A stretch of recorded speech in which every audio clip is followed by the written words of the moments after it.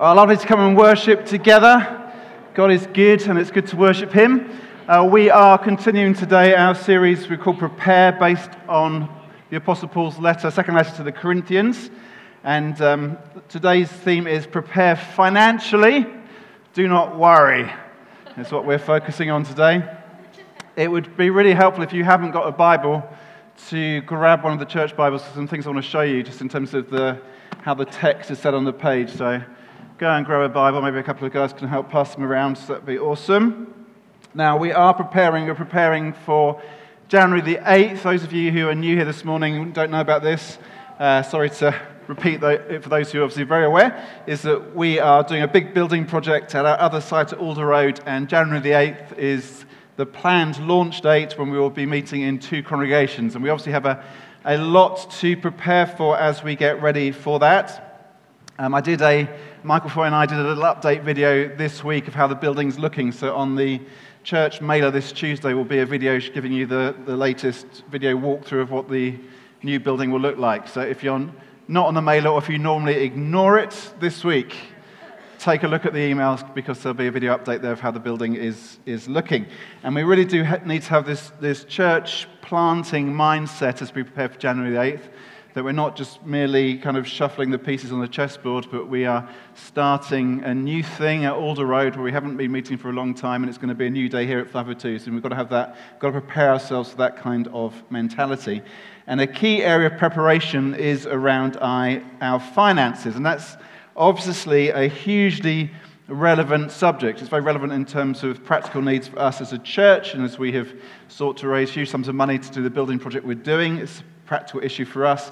It's obviously also very relevant for us personally with all that is going on. One of the headlines this week, between all the other crazy headlines, was a survey showing that 85% of people are feeling concerned about the cost of living. I thought, only 85%? But most people are feeling concerned about cost of living issues at the moment. So this is a very relevant subject. And so here's a verse from 2 Corinthians, which is a statement, but I want you to hear it as a question as we read it. 2 Corinthians 9, verse 8, we're page 1164 in the church Bibles.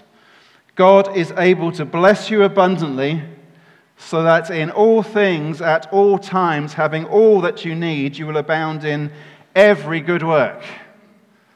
So here's a question for us. This is the question: do we believe that? Where this verse says all, every. Do we believe it? God is able to bless you abundantly, so that in all things, at all times, having all that you need, you will abound in every good work. Here is a question. Do you believe it? It's a very real question for us at the moment, with all that we are facing with the cost of living crisis. Think of friends in other parts of the world who also happen to deal with this question. I think of my friend Scott Marks, who I saw in Cyprus the other week, who's from Zimbabwe, and talking to him, we're understandably feeling anxious about 10% inflation rates, and in Zimbabwe at the moment they're dealing with 1,000% inflation rates. It's a question for Scott. Scott, do you believe that God is able to bless you abundantly in all things, at all times, having all that you need? You will abound in every good work. Think of my friends Edward and Frida Buraya from Kenya, who are saying that they're experiencing the worst drought in living memory in that whole eastern coast of Africa. We get occasional bits of news, it's not much reported, but throughout Kenya, Somalia, terrible famine, loads of people dying because of the drought. Edward and Frida, do you believe that in all things at all times, having all that you need, you will abound in every good work? It's such an important question for us, and it's an important question because of what it assumes. That leave the verse up there. The first word in the verse is God. God is able to do this. God is able to bless you abundantly. And this shows us that when it comes to questions of practical provision and how we think about money and how we act with our finances, this is primarily a spiritual issue. It's primarily a spiritual issue, how we handle our finances, our resources, these questions of provision. And that's a real mind shift for many of us, because we tend to think that these are just practical issues concerning what job we have, what the mortgage rates are doing, how the markets are behaving, whoever might be chancellor this week, today, tomorrow, who knows? These are the things which affect our finances, and of course they do. Those things are real. They have very real practical impacts. I was hearing about a church I know in Peterborough this week, which have a very large building which is powered entirely by electricity, and they're facing bills which have risen 700%, something like £80,000 a year or something they're paying on electricity now. That's real. So the impact of the Chancellor and whoever he or she might be and the inflation rates and everything else is real. But the really key thing for us is not the interest rates, it's not who the Chancellor is, but it's who God is. That's the key thing for us to understand in all this. So let's ask the question again. Do you believe that God is able to bless you abundantly, so that in all things, at all times, having all that you need, you'll abound in every good work? That is the question for us. Now, this verse comes near the end of what is the longest section of teaching in the New Testament on money. If you've got a Bible, you can see chapter 8 starts the collection for the Lord's people, and then through to chapter 9, 2 whole chapters in this letter to the Corinthians about giving. It's the longest section of teaching. 13 chapters in the book of 2 Corinthians, 2 chapters of that book are about giving. And that must mean that this is an important issue. It means that it isn't just a practical matter, but it is a spiritual matter. And the Apostle Paul's concern for the Corinthians, the reason why he's writing this letter to them, is that he wants them to grow in Christian maturity. He wants them to more fully understand what it is to be a disciple, to be a follower of Jesus, to work that out consistently, clearly, ongoingly. He wants them to understand the transforming power and eternal hope that knowing Christ means. And 2 chapters of that are about the subject of giving. And that must mean that this is not an optional extra for disciples of Jesus Christ. And of course, it's not just in these 2 chapters in 2 Corinthians that we get this kind of teaching. Jesus makes this very explicit as well. Turn back to page 971 in your Bibles to Matthew 6:24. Jesus says, "No one can serve 2 masters.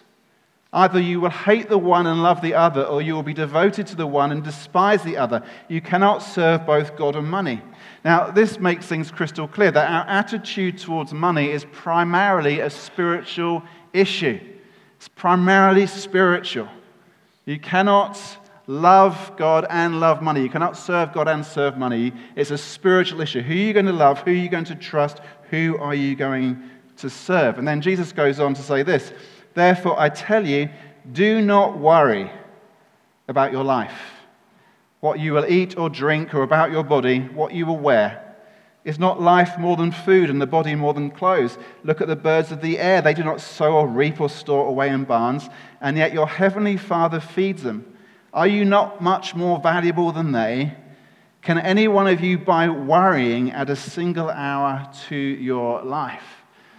So this is the next question. Do not worry. Do not worry. How are you doing at that? I think this is perhaps the least helpful thing that Jesus ever said. Do not worry.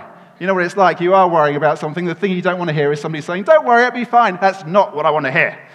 I want to be confirmed in my worry. And you're telling me not to worry. And Jesus says to us, do not worry. Now, confession time. Preaching to myself here. You ready to hear my confession? I think of all the things that I worry about, probably money is right at the top of the list. I think, to be honest, over the years, if I were able to add up how many hours I've spent worrying about money, I'd be pretty horrified. I think in terms of things that can cause me anxiety, money is probably high. And there's some reasons for that. Because of my psychology, I have a strong sense of responsibility. It's deep inside me. I feel profound responsibility for things. And so I feel a profound sense of responsibility for the financial health and well-being of this church. And I feel a profound sense of responsibility for the financial well-being of my family. And so the sense of responsibility can cause me to be anxious about money. I also have a strong desire to get things done. I want to make things happen. And it's money, often, which is the tool which enables us to get things done. And I like to have fun. And that often costs money. And Jesus says, do not worry. Do not worry. And 2 Corinthians says, God is able to bless you abundantly so that in all things at all times, having all that you need, you will abound in every good work. So what are we going to do about this? Now, there are lots of aspects, of course, which we could draw out. And this is one of those subjects which we do teach on fairly regularly. We have to because it's so important. All kinds of things we could draw out about stewardship and financial responsibility and all the rest. There are two things, just two essential things I want to draw out this morning. First is that we need to believe God. And the second thing is we need to be generous. So firstly, let's believe God. For most of us, our emotional state waxes and wanes in response to the things that we trust. If the things we trust in seem to be doing well and serving us well, then we're emotionally buoyant. If the things that we rely on don't seem to be serving us well, we can be emotionally down. We'd all like to be thermostats. Thermostats set the temperature. The reality is that most of us are thermometers. Thermometers reflect the temperature.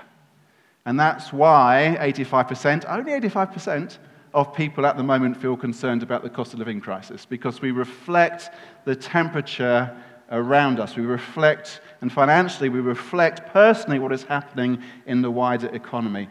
And think about all the messages that we have received constantly over the past 6 years, beginning with Brexit particularly. Brexit, the pandemic, the war in Ukraine, energy costs, food costs, inflation. The messaging has been constant and relentless.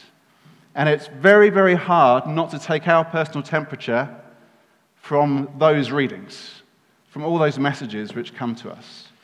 But if you are a Christian, there is a more fundamental reading to take your temperature from, and that is God. We need to take our reading from God. So let me remind us what you've signed up for. If you here this morning claim to be a follower of Jesus, a Christian, among other things, these are some of the things which you have signed up for and claim to believe. So let me remind you about what some of those things are. You claim to believe that God is unchanging. And that means that whatever is going on in the world, with the crazy political situation of the UK, with the war in Ukraine, with inflation, with everything else, God himself does not change. And we take our temperature reading from him. You claim to believe that God is love. And that means that we can trust him, that he does love us, that he loves you, he knows you, cares about you, he knew you before the beginning of time, and he's adopted you as your child. We claim to believe that God is sovereign. That means that God is in charge, that God is more powerful even than Xi Jinping, more powerful than anyone in the world. God is sovereign. He has control, that in the end, the Lord is the one who controls things.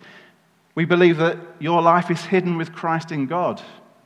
It means that we have this place of security, that we're held fast, held tight by God in heaven's vaults. We believe that if God is for us, who can be against us? That whatever is happening, God stands beside us. God helps us. We believe that we are Christ's ambassadors. This means that we are meant to represent Christ to the world, not merely reflect the world. We believe that we live by faith, not by sight. That means that we don't just swallow the messages of the world and respond to those. We act in faith in the God who loves us, saves us, and is our sovereign King. We believe that he has delivered us and he will deliver us again. That is our testimony. That's the story of the Christian church. And we believe and know that we are indwelt and empowered by the Holy Spirit, that God himself is at work in us and amongst us and through us, that God is here with us in this room this morning, filling us, indwelling us. Jesus somehow, though we can't see him, is walking amongst the rows amongst us this morning. These are some of the things that we believe. These are some of the things that you've signed up for if you're a Christian, which means that our temperature needs to be set by those things and not by all the messages that we hear from the world. And of course, the challenge then is to put our belief into practice. The challenge is to believe our belief. As the man who came to Jesus once said, "Lord, I believe, help me in my unbelief." This means that we need to cultivate practices that help us ground our belief, that help belief to grow, help belief be put into practice. And we do live in a context at the moment where pretty much every message we receive is that everything is going to be a disaster. It's all going to be a disaster. That's the message that we're receiving constantly at the moment. And it's been like that now for years. And so in that kind of environment, We have to fight for belief. We do. We have to fight for the things we believe in. We have to fight to hold on to what we know to be true, that God is unchanging, that He is love, that He's sovereign, that we're hidden with Him, that He's for us, that we're His ambassadors. We live by faith. He's delivered us, and His Holy Spirit is at work amongst us. We have to fight for those things. Look at how Jesus teaches. This is why I want you to have a Bible in front of you. Here on page 970 in these Bibles, look at the context. The Jesus verses I read start at verse 24 of Matthew 6. But look at what Jesus teaches before. There's a whole bunch of teaching which can seem like random thoughts almost, but if you follow it through, each of these parts of the teaching that Jesus brings here are very much connected. And before teaching from the verses I just read about money, Jesus teaches about prayer and about fasting. Teaches about prayer and fasting. Now, what are prayer and fasting about? Prayer and fasting are about deliberately connecting with God. It's about the fight for faith, the fight for belief. It's an intentional, a deliberate connection with the Lord. It's a deliberate turning of our whirling minds away from the constant news cycle and towards God. That's what prayer and fasting are meant to do. And so Jesus taught His disciples how to pray in the words of what we call the Lord's Prayer. And when we pray, there is a conscious, a deliberate turning of our thoughts away from all the messages of the world towards God, getting our temperature set by Him rather than by the world. And we start with what we believe. Father, this is how Jesus taught us to pray, our Father in heaven. Father, when we pray, we're coming to God, we believe it's our Father who loves us, cares for us, is tender towards us, who loves His children. We state what it is we most desire, or what we should most desire, which is your kingdom come. So we look at our world. That's got to be our prayer, hasn't it? Your kingdom come. Don't we want to see God's rule more visibly evident in the craziness and chaos of our world? God, your kingdom come. It means we come and we ask for what we need because God is not indifferent to our practical needs. Give us this day our daily bread. That is a prayer that we are authorized to pray. It's a prayer that Jesus taught us to pray. Lord, in this current situation, when 85% of people are concerned about the cost of living crisis, Lord, give us this day our daily bread. It means that we recognize our need for God's grace. Forgive us our debts. Forgive us our sins. We recognize we need God's grace. We need God's grace to be merciful to us, to help us, to forgive us. And we ask for protection. Lord, deliver us from evil. These are evil days. Lord, in evil days, would you deliver us from evil? Now, praying like that, consciously turning our minds to the Lord like that is very different from just plunging into the Instagram, Facebook, 24-hour news torrent, which is where so many of us spend so much of our time. And we need to do that. We need to deliberately, consciously turn our thoughts to the Lord if we are to hold on to our belief. So Jesus teaches about money, teaches about treasures in heaven and not worrying, and before he gets there, he teaches about prayer and about fasting. Because if you're going to think about your money right, and if you're not going to worry about your money, then you need first to know who God is, which means coming to God and connecting with Him. A few weeks back, the elders and trustees had a day of prayer and fasting, especially to bring some financial issues before the Lord, to ask His help and to try and turn our minds from just the practical stuff to coming before God and laying things before Him and asking Him for His help. And in the new year, once we start in 2 congregations, we're planning to have 3 weeks where we teach through the Lord's Prayer over 3 weeks and call the church to 3 weeks of prayer and fasting. We need to do this. We need to intentionally, deliberately turn our minds so that the temperature that we're sat at is God's temperature, not the temperature of what the world is saying to us. Now, cultivating belief in God like this is a vital way of preparing financially. It's a vital way of combating worry. There are patterns that we need to cultivate which will turn us from worry, from anxiety, turn us towards God, will help us set our temperature right. Andrew Wilson, in his book, God of All Things, talking about this, says this: I still get anxious sometimes. I've noticed some patterns. My level of anxiety tends to be higher when I spend a lot of time with screens or money, and lower when I spend a lot of time with trees or children. You need to work it out. Now, it might be that spending time with children in your case makes you more anxious. And maybe you've got a tree phobia. Oh, the trees, they're so scary. You need to work it out. What are the patterns that raise anxiety and worry for you around these practical issues of finance, provision, and the rest? And what are the things which help turn down the dial? What are the things which help you connect with God so your temperature is getting set by Him rather than by the messages of the world? Work it out. What things help strengthen your belief and steer you from worry? Do those things. Do those things. So let's believe. Let's believe that God is able to bless us abundantly so that in all things, at all times, having all that you need, you will abound in every good work. Believe God. Second thing we need to do is be generous. The instruction we see here in 2 Corinthians 9 is that God is able to bless us so that we will have all that we need so that you will abound in every good work. That is a crucial thing to see. Why is it that God blesses us? It's so that we can abound in every good work. The point is not just that we are okay, but that by God's generosity to us, we help others be okay as well. God blesses us in order that we might be generous.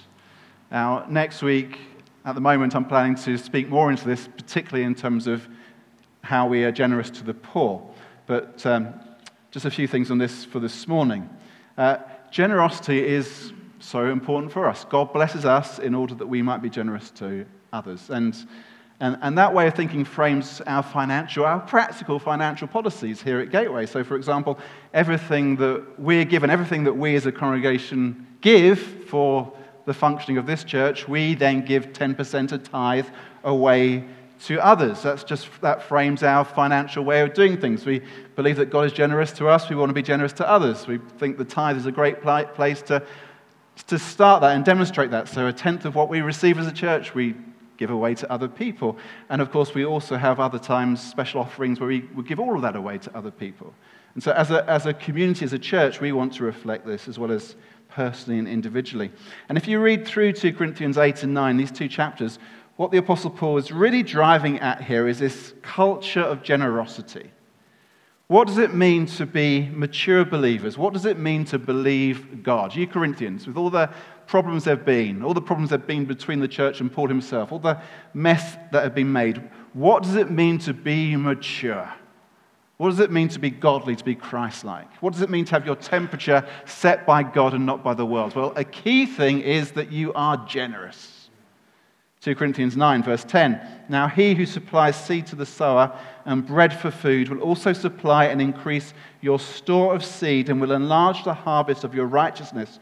You will be enriched in every way so that you can be generous on every occasion. And through us, your generosity will result in thanksgiving to God. The point is that you are blessed, you will be blessed, so you can be more generous. Now, the context of these instructions, the context of these two chapters, 2 Corinthians 8 and 9, is that an offering was being collected from the churches, which was then going to be taken to help the poor believers in Jerusalem. And think about how this dynamic was working, that the gospel had started in Jerusalem. That was the city in which Jesus was crucified and raised to new life. The first church was in Jerusalem. The church then spread out throughout the Mediterranean region. And now, a number of years later, the Apostle Paul is involved in gathering financial resources from the churches to take back to Jerusalem because the believers in Jerusalem were struggling and under pressure financially. And that's why he says that through us, your generosity will result in thanksgiving to God, because Paul and his friends are planning to carry this offering, this gift, back to the believers in Jerusalem. Paul and his apostolic band are a conduit for God's generosity demonstrated by God's people. And we, of course, have similar experiences to that still today. So a lot of where our giving would go actually would be to help the support of mission church planting, church strengthening, and to help the poor. A lot of our giving ultimately is focused through to our poor brothers and sisters, particularly in parts of Africa and parts of Asia, believers who have very limited resources and where our pounds can make a big impact. So we have this grace gift, this conduit of God's generosity to us, which flows and blesses other people, just as was happening here in the first century, the first churches. There's something more that we need to see about what generous living means. It's not just a case of being able to bless other people. There's something which is rather beautiful that Paul is describing here. The word generous that is used here, generous. You might be generous on every occasion, and your generosity will result in thanksgiving to God. That's the Greek word there, haplotes, is normally interpreted as simplicity. Normally interpreted as simplicity. Here in 2 Corinthians, it's been interpreted as generous. Normally it's interpreted as simplicity. Now, a couple of Bible commentators explain it this way.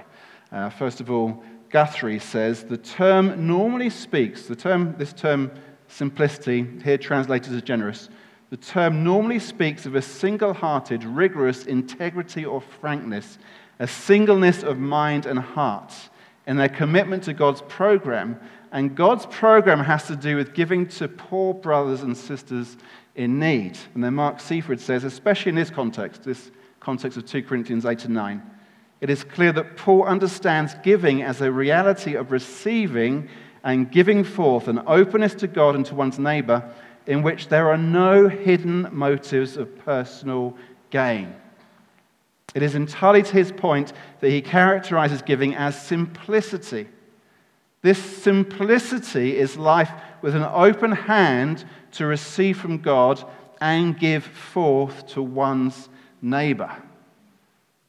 And understanding that way really, I think, makes the text pop, makes it come alive. Paul says, your generosity is going to be a cause of thanksgiving to others. Your straightforwardness in this, your simplicity in this, your open-handedness in this is going to be a cause of thanksgiving, a cause of blessing. This is very different. This simple generosity is very different from how the world gives. Worldly giving almost always comes with a quid pro quo. You give in order to get something back. I'll scratch your back, you scratch mine. It goes all the way through from, of course, the worst, most egregious types of corruption and backhanders through to the things which people do which really are to look good, to get some kind of personal kudos. That almost always defines worldly giving. As Christians, we're called to a simplicity of generosity, a single-hearted, rigorous integrity or frankness, a singleness of mind and heart, that our hands are open to God and our hands are open to our neighbor. We're called to simple living, to open-handedness, to genuine generosity. God gives to us and we give to others. It's not the clenched fist of the worldly attitude to money, where fingers have to be pried in order to release it. The Christian attitude is one of simplicity, open-handedness, open-handed to God, open-handed to others.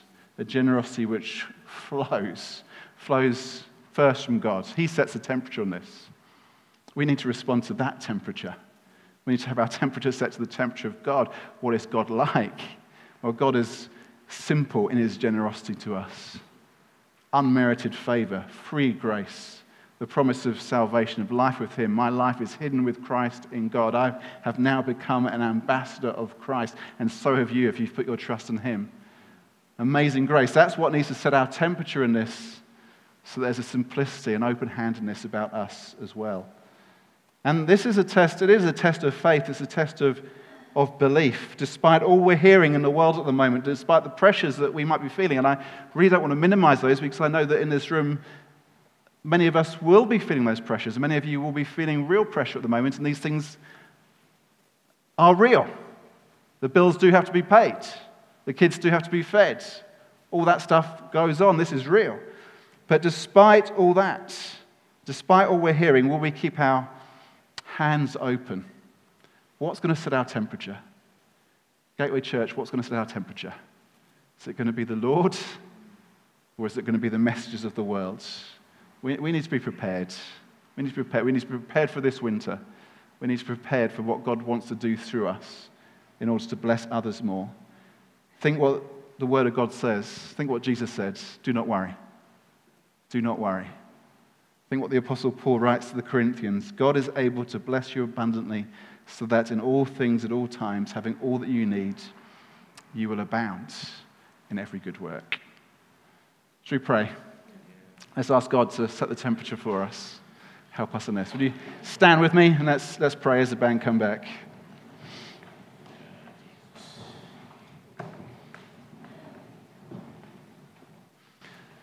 So, if you came in here this morning worried about money, about the cost of living crisis,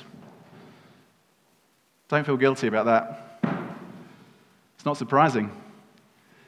But open your heart to the Lord now, and let's ask Him to change the temperature. If you're worried about lack, not having enough, don't feel guilty about that. It's understandable. But let's come to Him and say, yes, we'll trust you, that you are able to bless us abundantly, that we might bless others. Let's pray. Lord, I pray for us.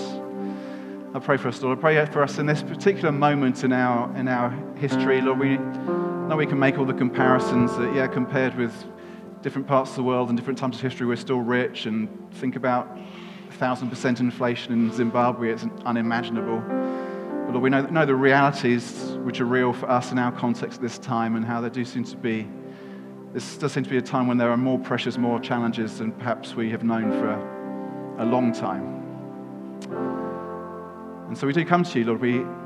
I come to you, Lord, and we lay this before you and ask that you would, in your kindness, you'd be the one who changes the thermostat in our hearts, and that the temperature we reflect would be the heart of God, not the messages of this world. So, Father, I pray for my friends here this morning who are worried, anxious, that Jesus, they would hear your instruction, do not worry, and wouldn't hear that as something which brings condemnation, but as a message which brings life and hope. That we do come to the living God, we come to our Father, and we do pray, Lord, let your kingdom come. And we do say, Jesus, give us this day our daily bread. We do say, Lord, thank you so much you do forgive us. We look to you, Lord. Pray the temperature of this church as we head into this winter would not be set by the temperature of the world, but by the radiant light of the risen Savior, Jesus Christ, who rules and reigns and holds us safe. In your name, Jesus, we ask it. And all God's people said...